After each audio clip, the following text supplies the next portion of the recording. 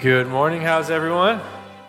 Good. If you haven't met me, my name's Eric. I'd love to get to know you after the service. We'd love to answer any questions or help you get connected to our church. Out in the courtyard, there's a welcome center where we have a present for you and some literature maybe to help you grow in your faith or answer questions you have and help you get connected to our church. Just a couple of things really quick. One, if you've ever struggled with sharing your testimony, sharing the gospel, sharing your faith with people, today after this service in the activity center, the middle building, we'll have a training on that, and there will be food, and you can kind of learn how to go over the gospel and share your faith, so we invite you to that. Two, remember, next week is Market of Hope, so make sure you get your catalog and go through there. It's a fun thing to do for your family. Always remember, we love to give gifts, but these gifts help the gospel be shared. They help people be strengthened in their faith. It's a gift and a message. It's an encouragement of who God is, of what Christ did. And so these gifts help us do that. And so we love to participate and see what God does. And so just make sure you prayerfully go over that and look. And then the last thing is, I know there's lots and lots of questions about in the media what's going on with Israel, and we will do a podcast this week to go over that. There's lots of things to go over and cover, but we're going to pray for Israel, and here would be my request as a pastor, and I hope you would, this would make lots of sense to you, is when you think of Israel, do not politicize it. Okay? Israel existed far before Democrats and Republicans. Okay?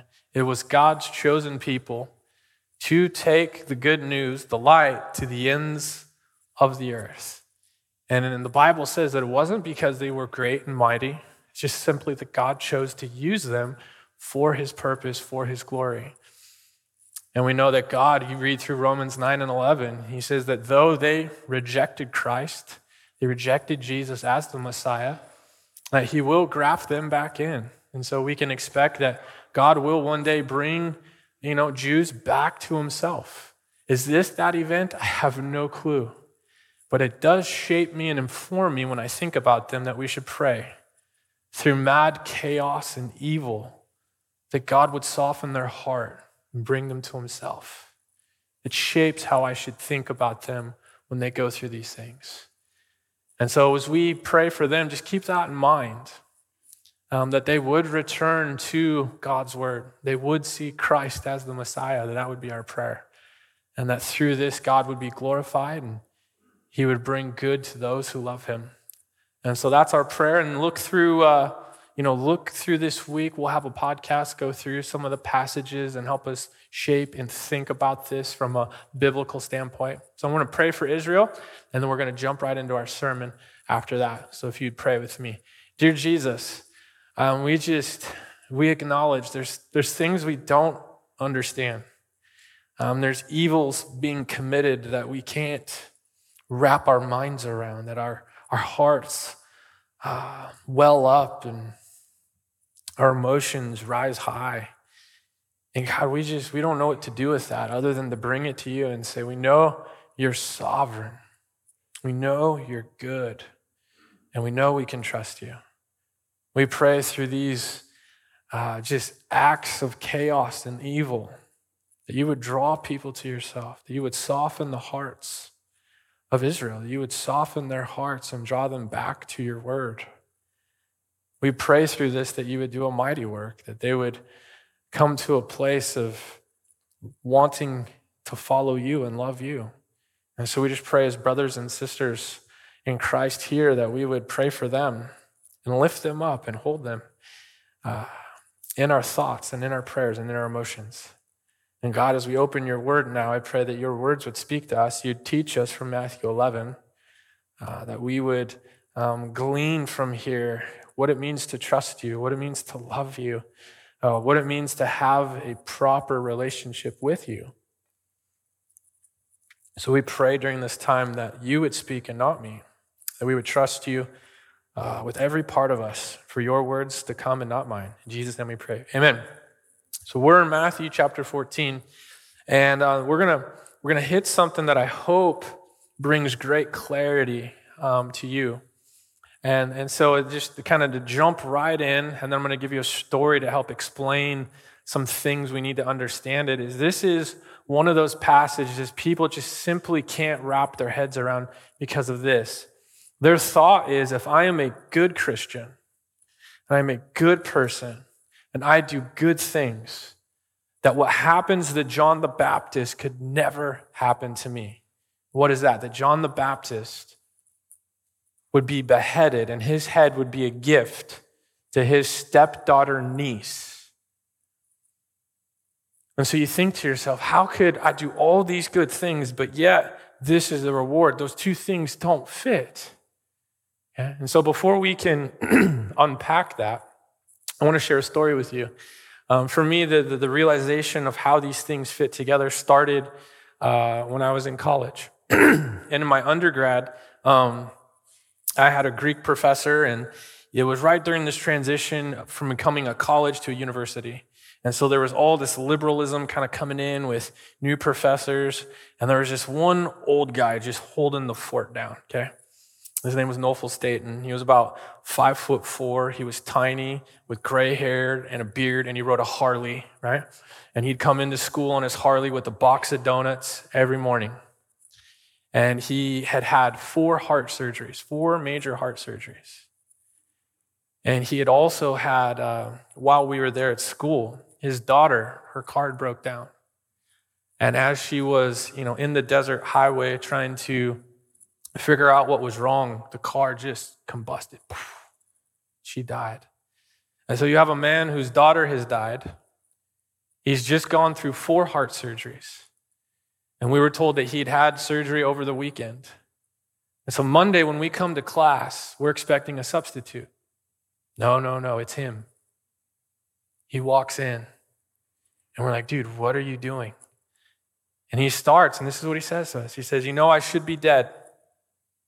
I'm not allowed to take any medicine because they fear it would kill me because my heart couldn't handle any type of stress.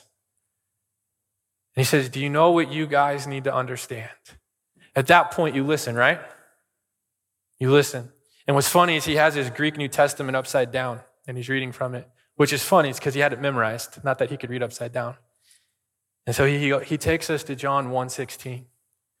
He says, you have to understand, this will tie together a little bit here. John the Baptist has come, and John the Baptist sees Jesus, and he says, behold the Lamb, right, to take away the sins of the world. And he says, for today you have seen grace upon grace. He says, if you don't understand that Christ is bringing grace upon grace, you will never understand the Christian life.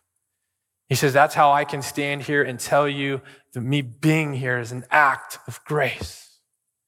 And we're sitting there going, wow. And he says, God is grace upon grace. So you know what he does to illustrate this to us?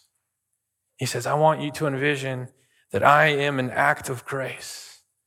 And Christ is grace upon grace. And then he literally jumps up on the desk and goes, grace upon grace. I can't even do that today. He was, in his 80s.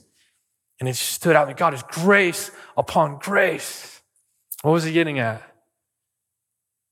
If we don't first realize that the first act of grace is that you are living and breathing, when you get to your John the Baptist moment, you will feel entitled, and you will think that God has let you down and that he is not meeting your standards.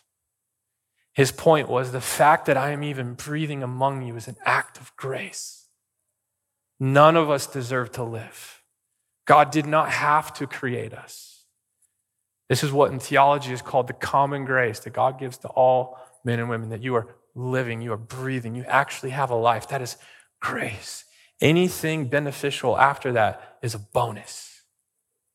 So then what is the grace upon grace?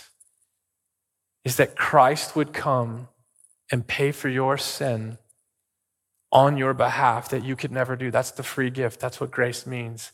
So it is grace upon grace. And so he stood there, 4 heart attacks and the lost daughter later, communicating with fervor and passion his gratefulness for the grace upon grace that is Jesus Christ.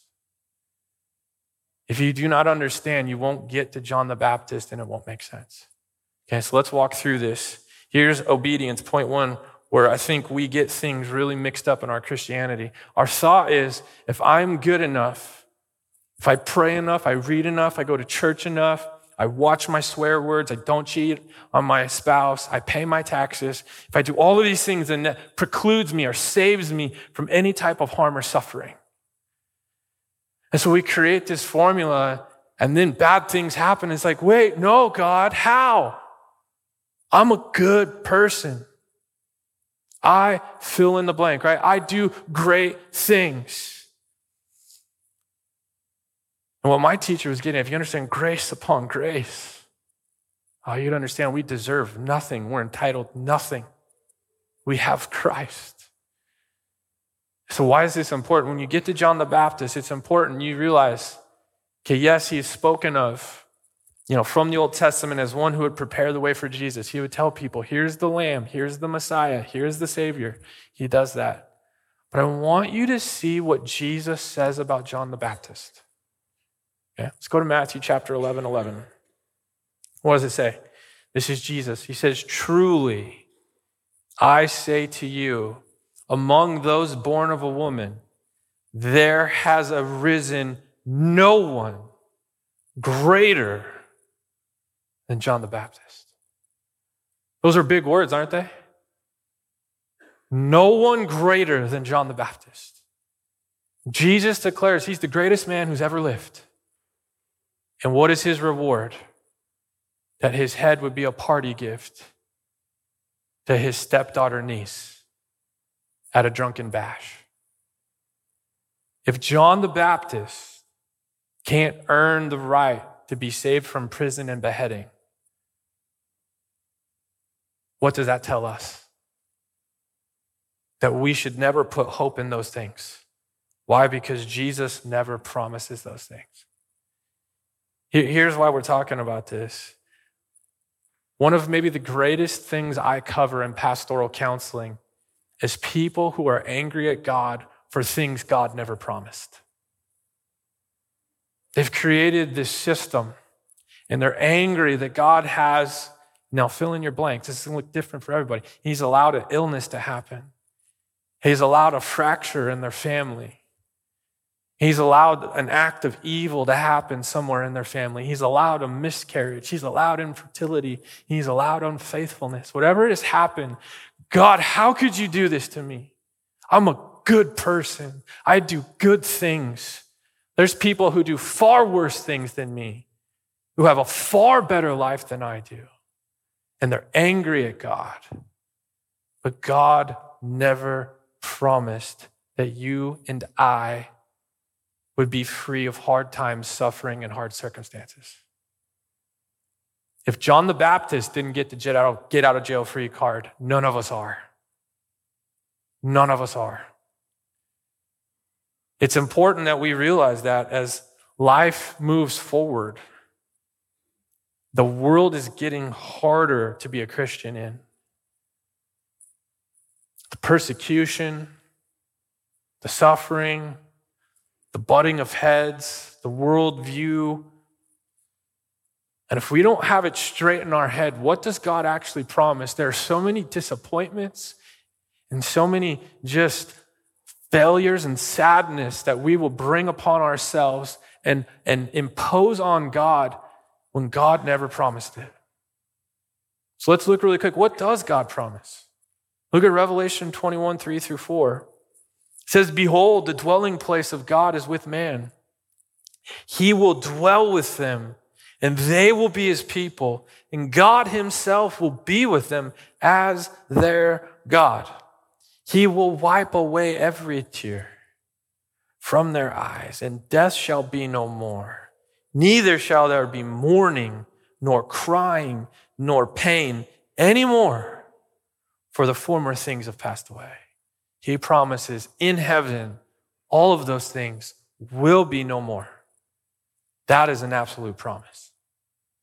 This is why you can see that when John the Baptist dies, he's now going to the greatest place he could ever be, with God the Father, with no sin, no shame, no suffering, no tears, no pain.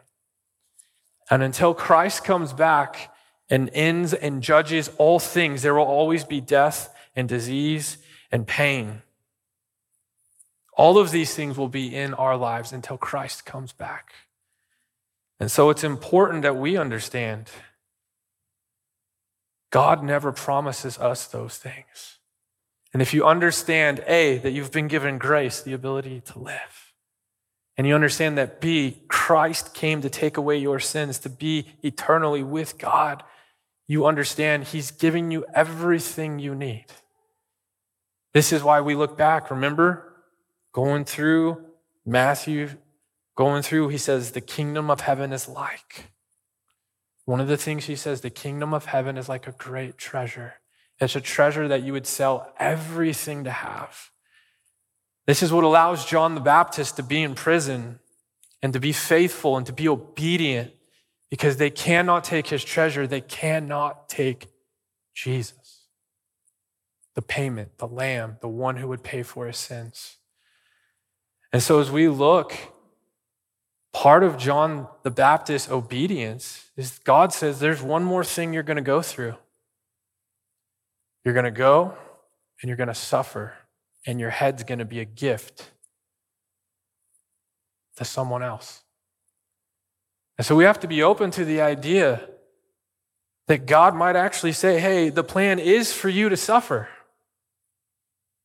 And that when he says that, it does not mean he doesn't love you. Does God not love John the Baptist? Jesus calls him the greatest man ever born of a woman. If that's not high praise, I don't know what is. So the reality exists that God says, yes, you're going to lose that child. You're going to have that cancer. You're going to lose that job. And I still love you.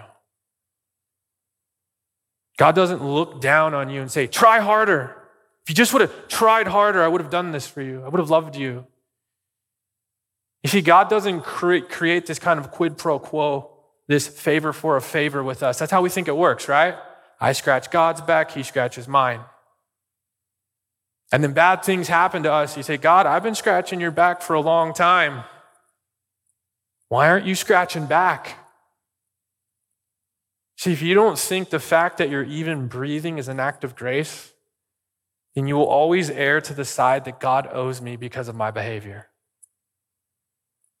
Here's the thing. You don't want a God who requires your ability to perform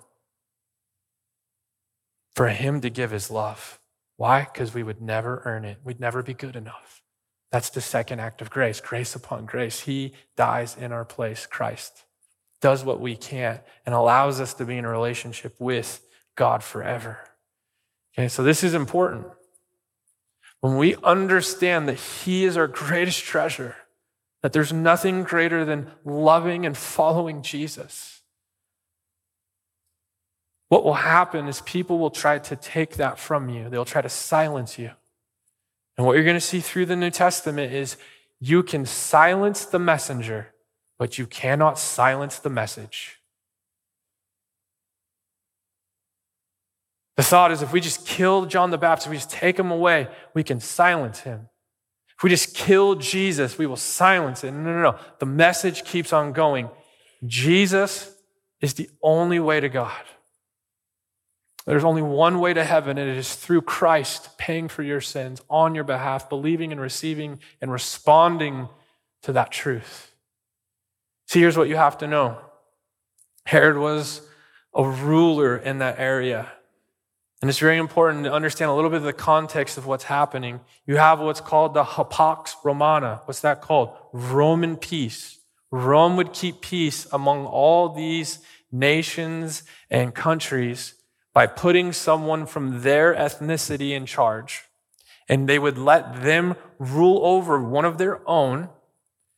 And the way it worked was, if you keep the peace, we'll let you guys pray to the gods that you have and keep your customs and keep your festivals and keep your parties. But if war breaks out, we'll send our soldiers and we will fix it. So what you have are these rulers that have been instituted by Rome to try and keep the peace. So Herod is in this great dilemma. He's got John the Baptist saying, hey, you're married to your brother's wife after you've been divorced and she's been divorced. That's a problem. Now, I know you guys, when you start your Bible reading plans in January, most of you will make it to Leviticus 18, okay? And you'll be grateful. Like, that's exactly what he broke. He slept with his brother's wife. That's against the law. Okay? So your reading plan came in handy. John the Baptist is banging that drum. That's wrong. That's wrong. That's wrong. Now, Herod, if he kills John the Baptist, well, that's a problem because it says that he is one who's loved as a prophet. The people might get angry. They get angry. They might go to war. They go to war. Rome comes. He loses his job. She's like, I'll silence him and I'll put him in prison. But what did he not count on? His brother's wife, that is now his wife, would get him drunk, send his stepdaughter niece, to dance for him and demand a gift of John the Baptist's head. You see, you can silence the messenger because John the Baptist dies, but you cannot silence the message because the truth remains. That's wrong. That's wrong. That's wrong. You have sinned against God, and you need a Savior to pay for that sin. It's what the world hates to hear over and over again. It's what Herod hated to hear over and over again. It's what his wife hated to hear. So they silence the messenger, but they cannot silence the message. This is why the story says it must be John the Baptist resurrected. Why? Because the message keeps coming in the form of Jesus. And so they cannot escape it. And so Jesus is continuing the message from the Father that he is the only way to be with God. He's the only way to pay for your sins. And so he transitions now.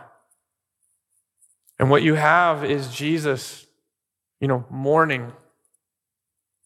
Why? Because John the Baptist was family. That was his cousin. He was the one who saw, behold the Lamb. This was his brother. This is the man he worked with. And you look through the other Gospels, they all tell this story and they have different pieces. And I think one of the questions you ask is, man, if obedience can't buy you safety, why should I obey at all? It's a good question, isn't it? This is why Jesus warned them. You obey because Jesus is your greatest treasure. See, that relationship with Jesus is not about a reward. It's about a response to the reward of salvation. It's a response to the treasure. The Lamb took away my sin. My response is to obey. My response is to love him. My response is to go to prison faithfully, loving him, holding him high, because it's response-driven faith, not reward-driven faith.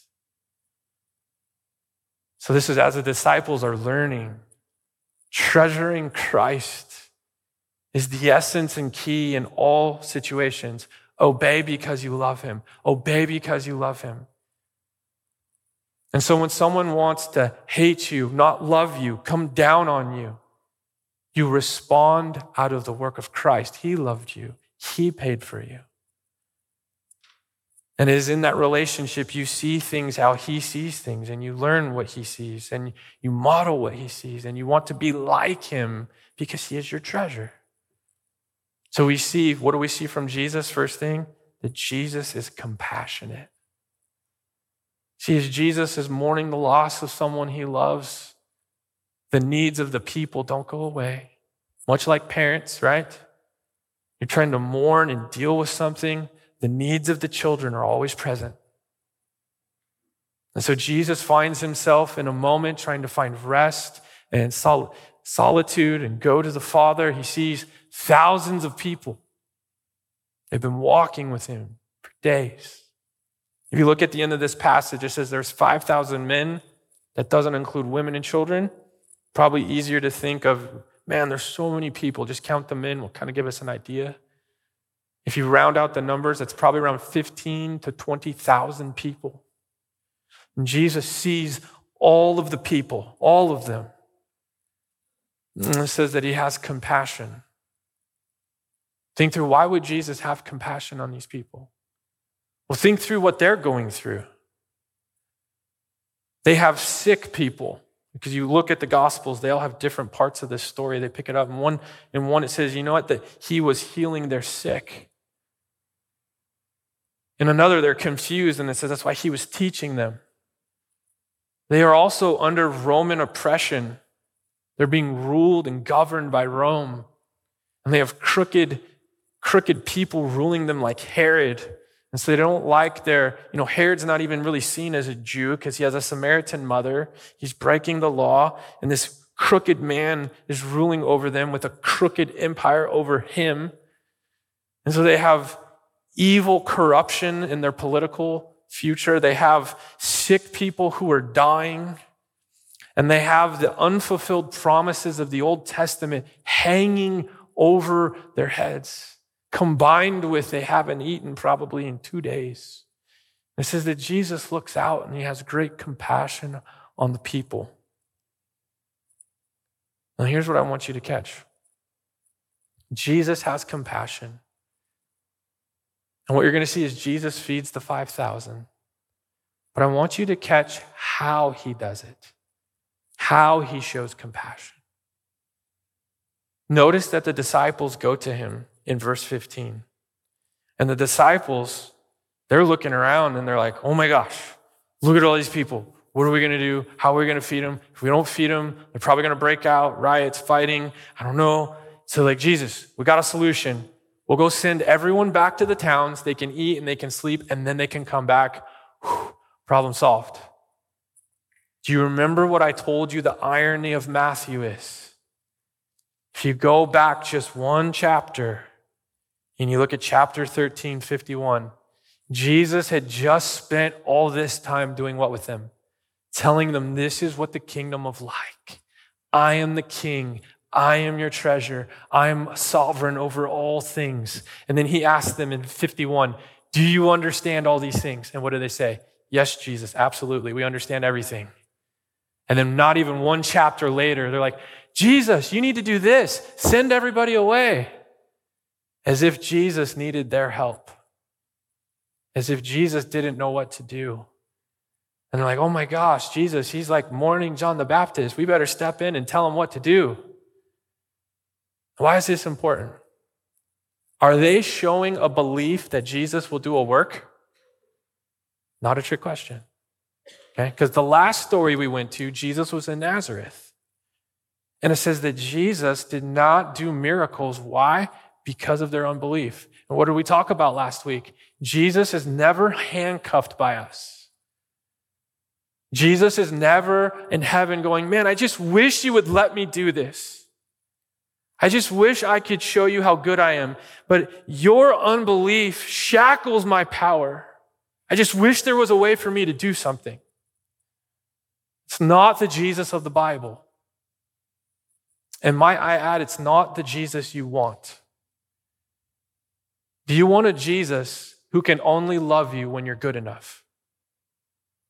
Do you? No, because we'd never be good enough.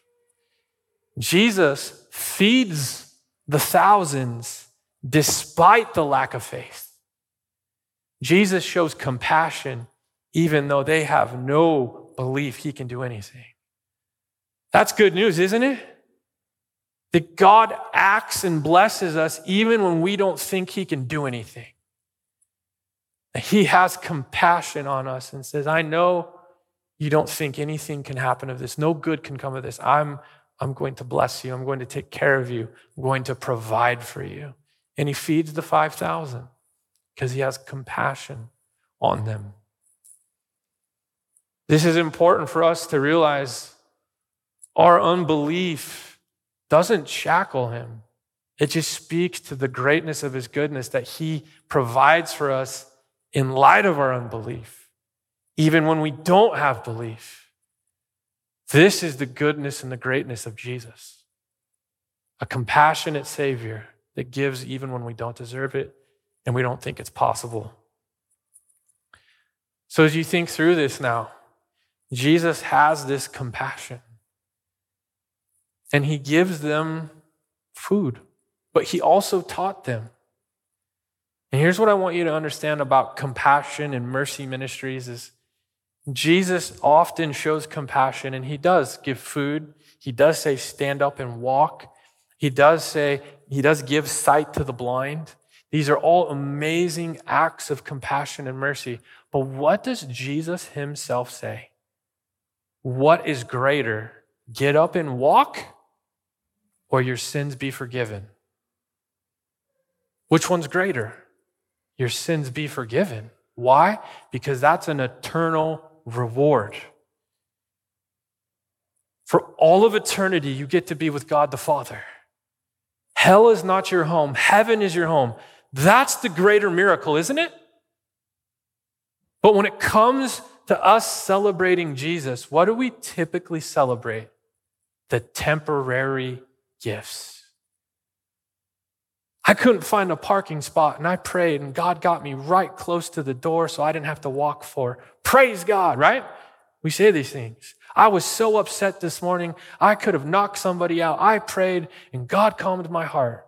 Oh, that's amazing. I, couldn't even walk, and then I prayed, and God helped me get through it. These are good things, right? But if the greater thing is the forgiveness of sins, shouldn't that be the greater celebration? It should, shouldn't it? But that's not the thing we celebrate. His compassion, his kindness is to lead us to repentance. That's God's word. It's okay to celebrate that he does these things, but he does these things as a means to talk about the forgiveness of sins. That God would look graciously down on sinners and forgive them when they don't deserve it. That he would send his son to do what they couldn't, which is die on the cross, bear the wrath of God, rise from the dead, conquer sin, conquer death, and now make a way to be with God the Father. The act of compassion is part and parcel with being able to share that story. That's why it's so important you understand with Market of Hope, we don't just give blankets and t-shirts. We give blankets and t-shirts that remind them of the work of Christ, that remind them in their villages with AIDS and mud huts that Christ died for their sins. And even though they have AIDS and live in mud, that they could be in heaven with God the Father because of Christ. The gift gives the opportunity to share the message because the message cannot be defeated even when you try to silence the messenger. See, it's in his compassion that he shares these messages of the forgiveness of sins. Do not divorce the two and never celebrate the temporary gift more than the eternal gift. Celebrate both, but celebrate forgiveness more. This is what they're learning in this passage.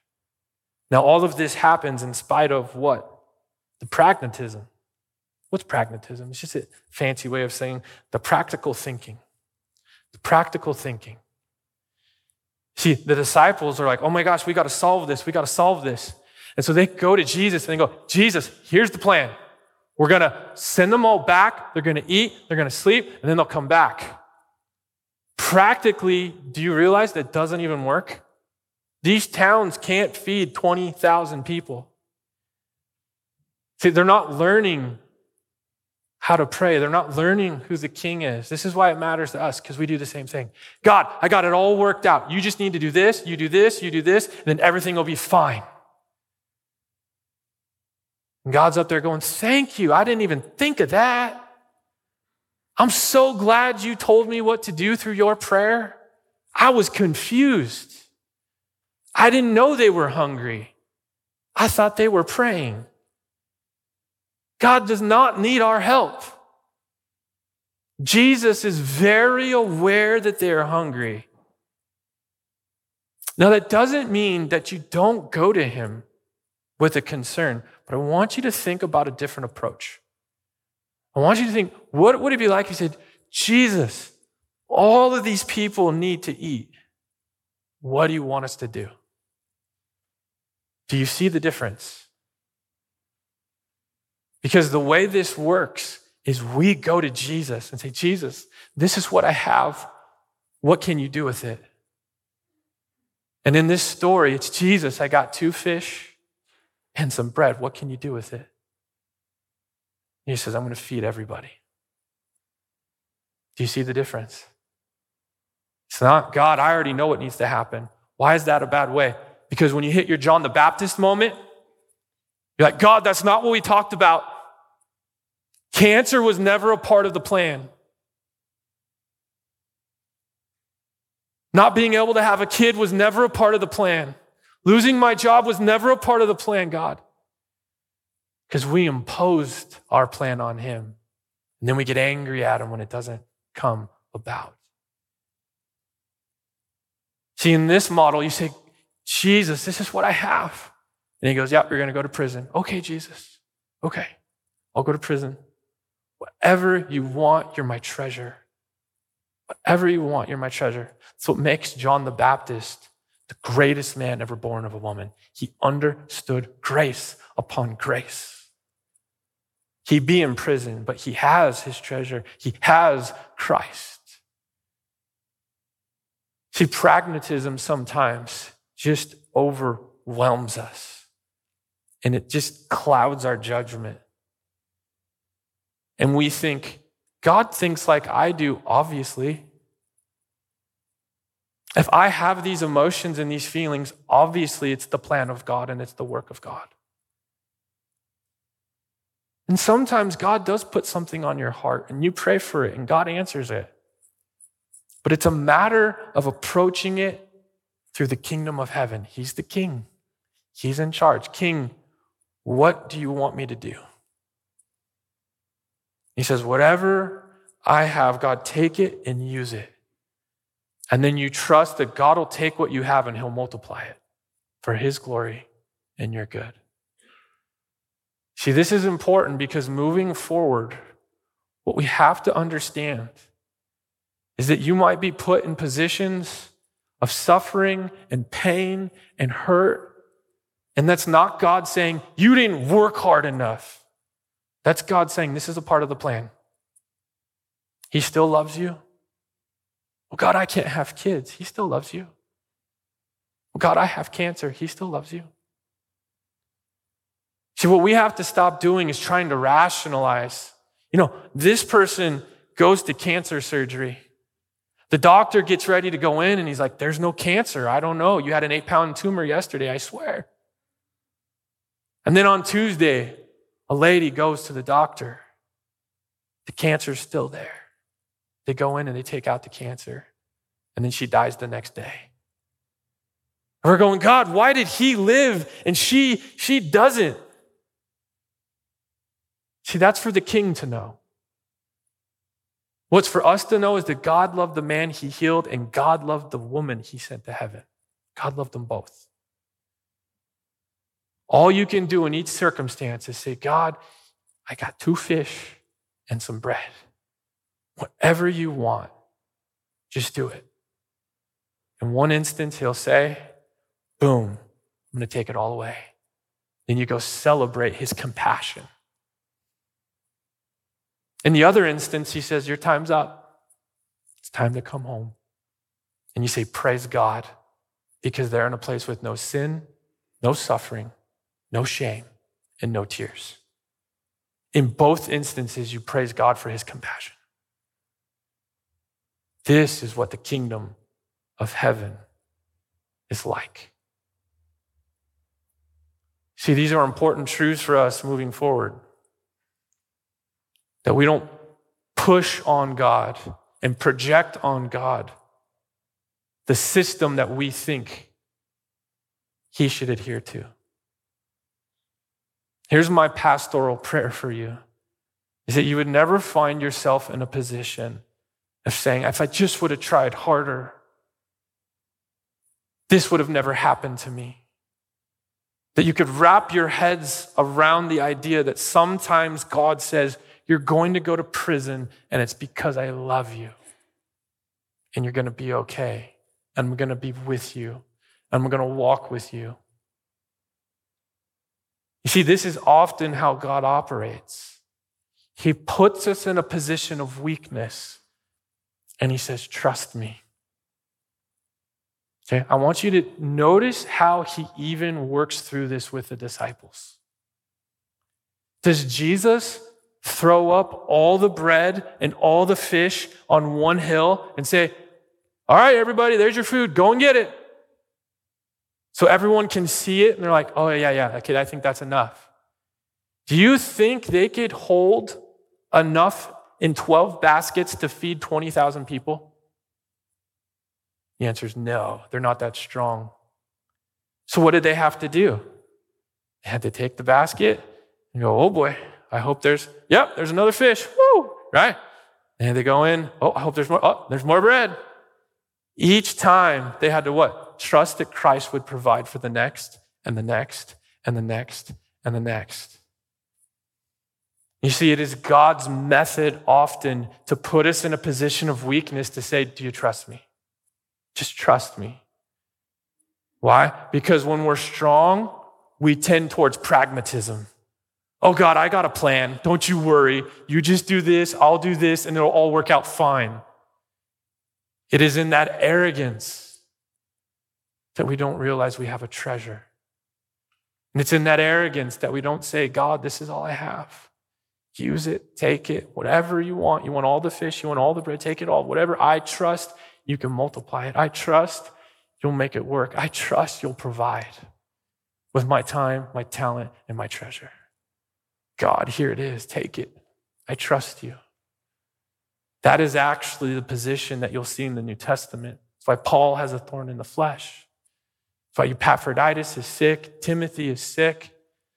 Stephen is stoned. It's in these great positions of weakness. They say, God, I don't understand this, but I trust you. You are a compassionate God who sent a compassionate Son, Savior, King to die for me.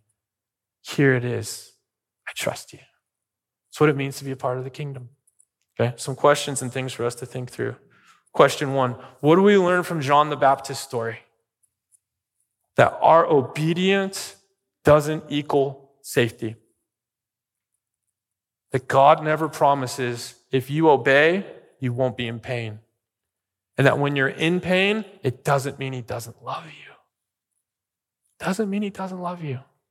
Whatever it is you're going through, you think, man, this is God. He hates me. No, he loves you. And you need to trust him in the midst of that pain, to walk you through that pain for his glory and your good. 2, why do some Christians believe that obedience produces earthly blessings? Because it's easier. I go to church, I tithe, I pay my taxes, I don't cheat on my wife, then I get fill in the blank. It's easy. We can balance it out. Oh, said some swear words, better write a bigger check. What was in that market of Hyde? Pastor, what one do you want the most? That way I can swear and cheat on my wife tomorrow. It's not how it works. But it's easy for us. Reward-driven faith instead of response-driven faith. 3, can you name another example in the Bible where obedient but still suffered or had an illness? Why is this important? Because as the world comes down and we speak the truth and we say, that's not what God's word said, like John the Baptist, we will have consequences and pay prices. And it's important to realize it's not God not loving you. You stand in a hall of fame with Christians before you that were persecuted, that had sicknesses, diseases, illnesses, deficiencies. All of those things, God says, just trust me, I can use it.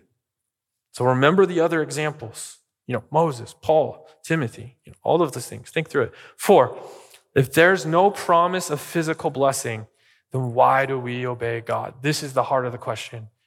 Because you love him.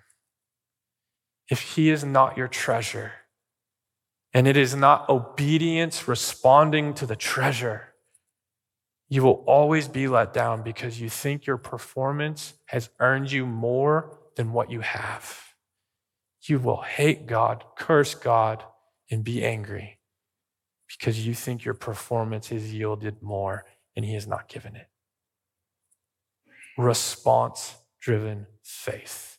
Savior crucified in my place. Response is whatever you want, God. Whatever you want, I'm yours. Take my fish, take my bread, whatever you want.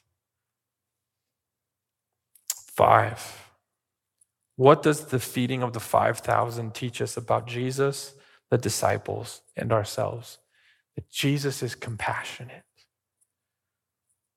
And that Jesus can use anyone and anything for his glory and your good. That pragmatism is often the enemy of trusting Jesus. And then, like the disciples, we have an opportunity to give what we have and trust him for the results, for his glory and our good. We want to be a church that trusts him with everything we have. Amen? Let's pray. God, we love you.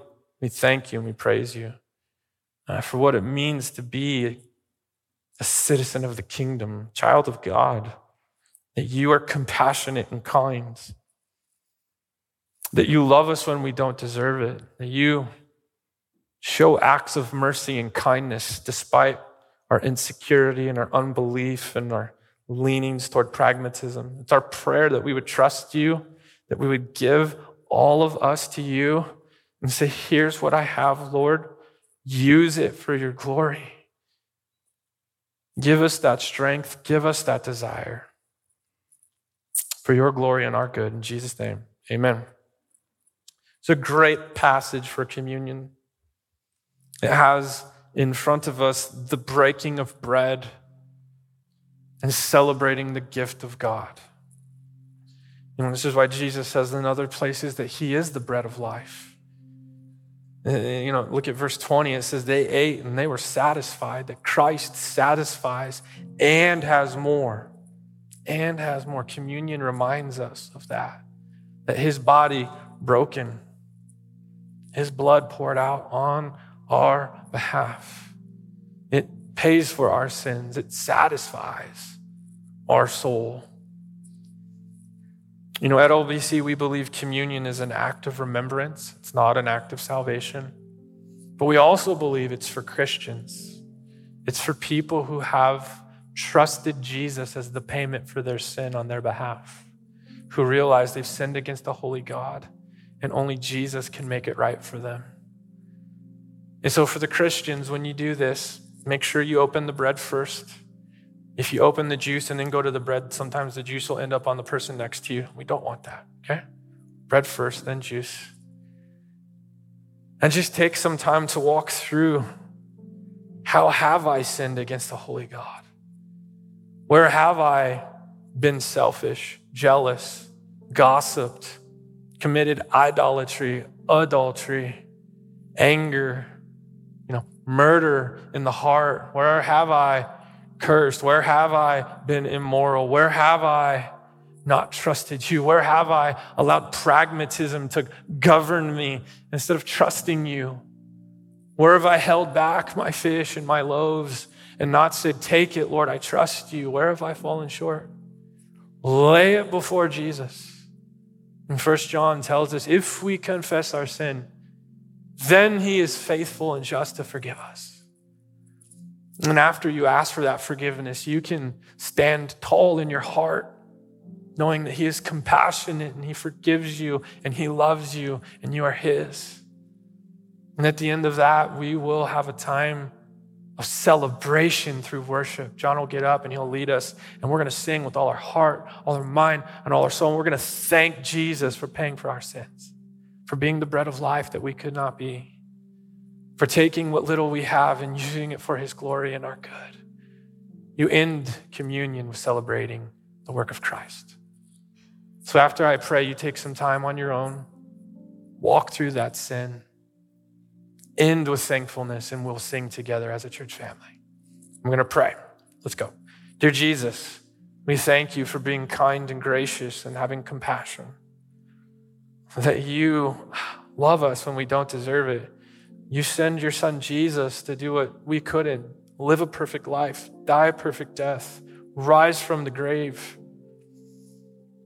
conquering sin and death on our behalf. Our prayer, Lord, is you would go into the depths of our heart, root out the sin, and replace that with gratefulness and thankfulness and joy and faith and the ability to trust you with whatever we have, that we just put it in front of you and say, God, use what I have for your glory and my good. I trust you. I love you. I celebrate you.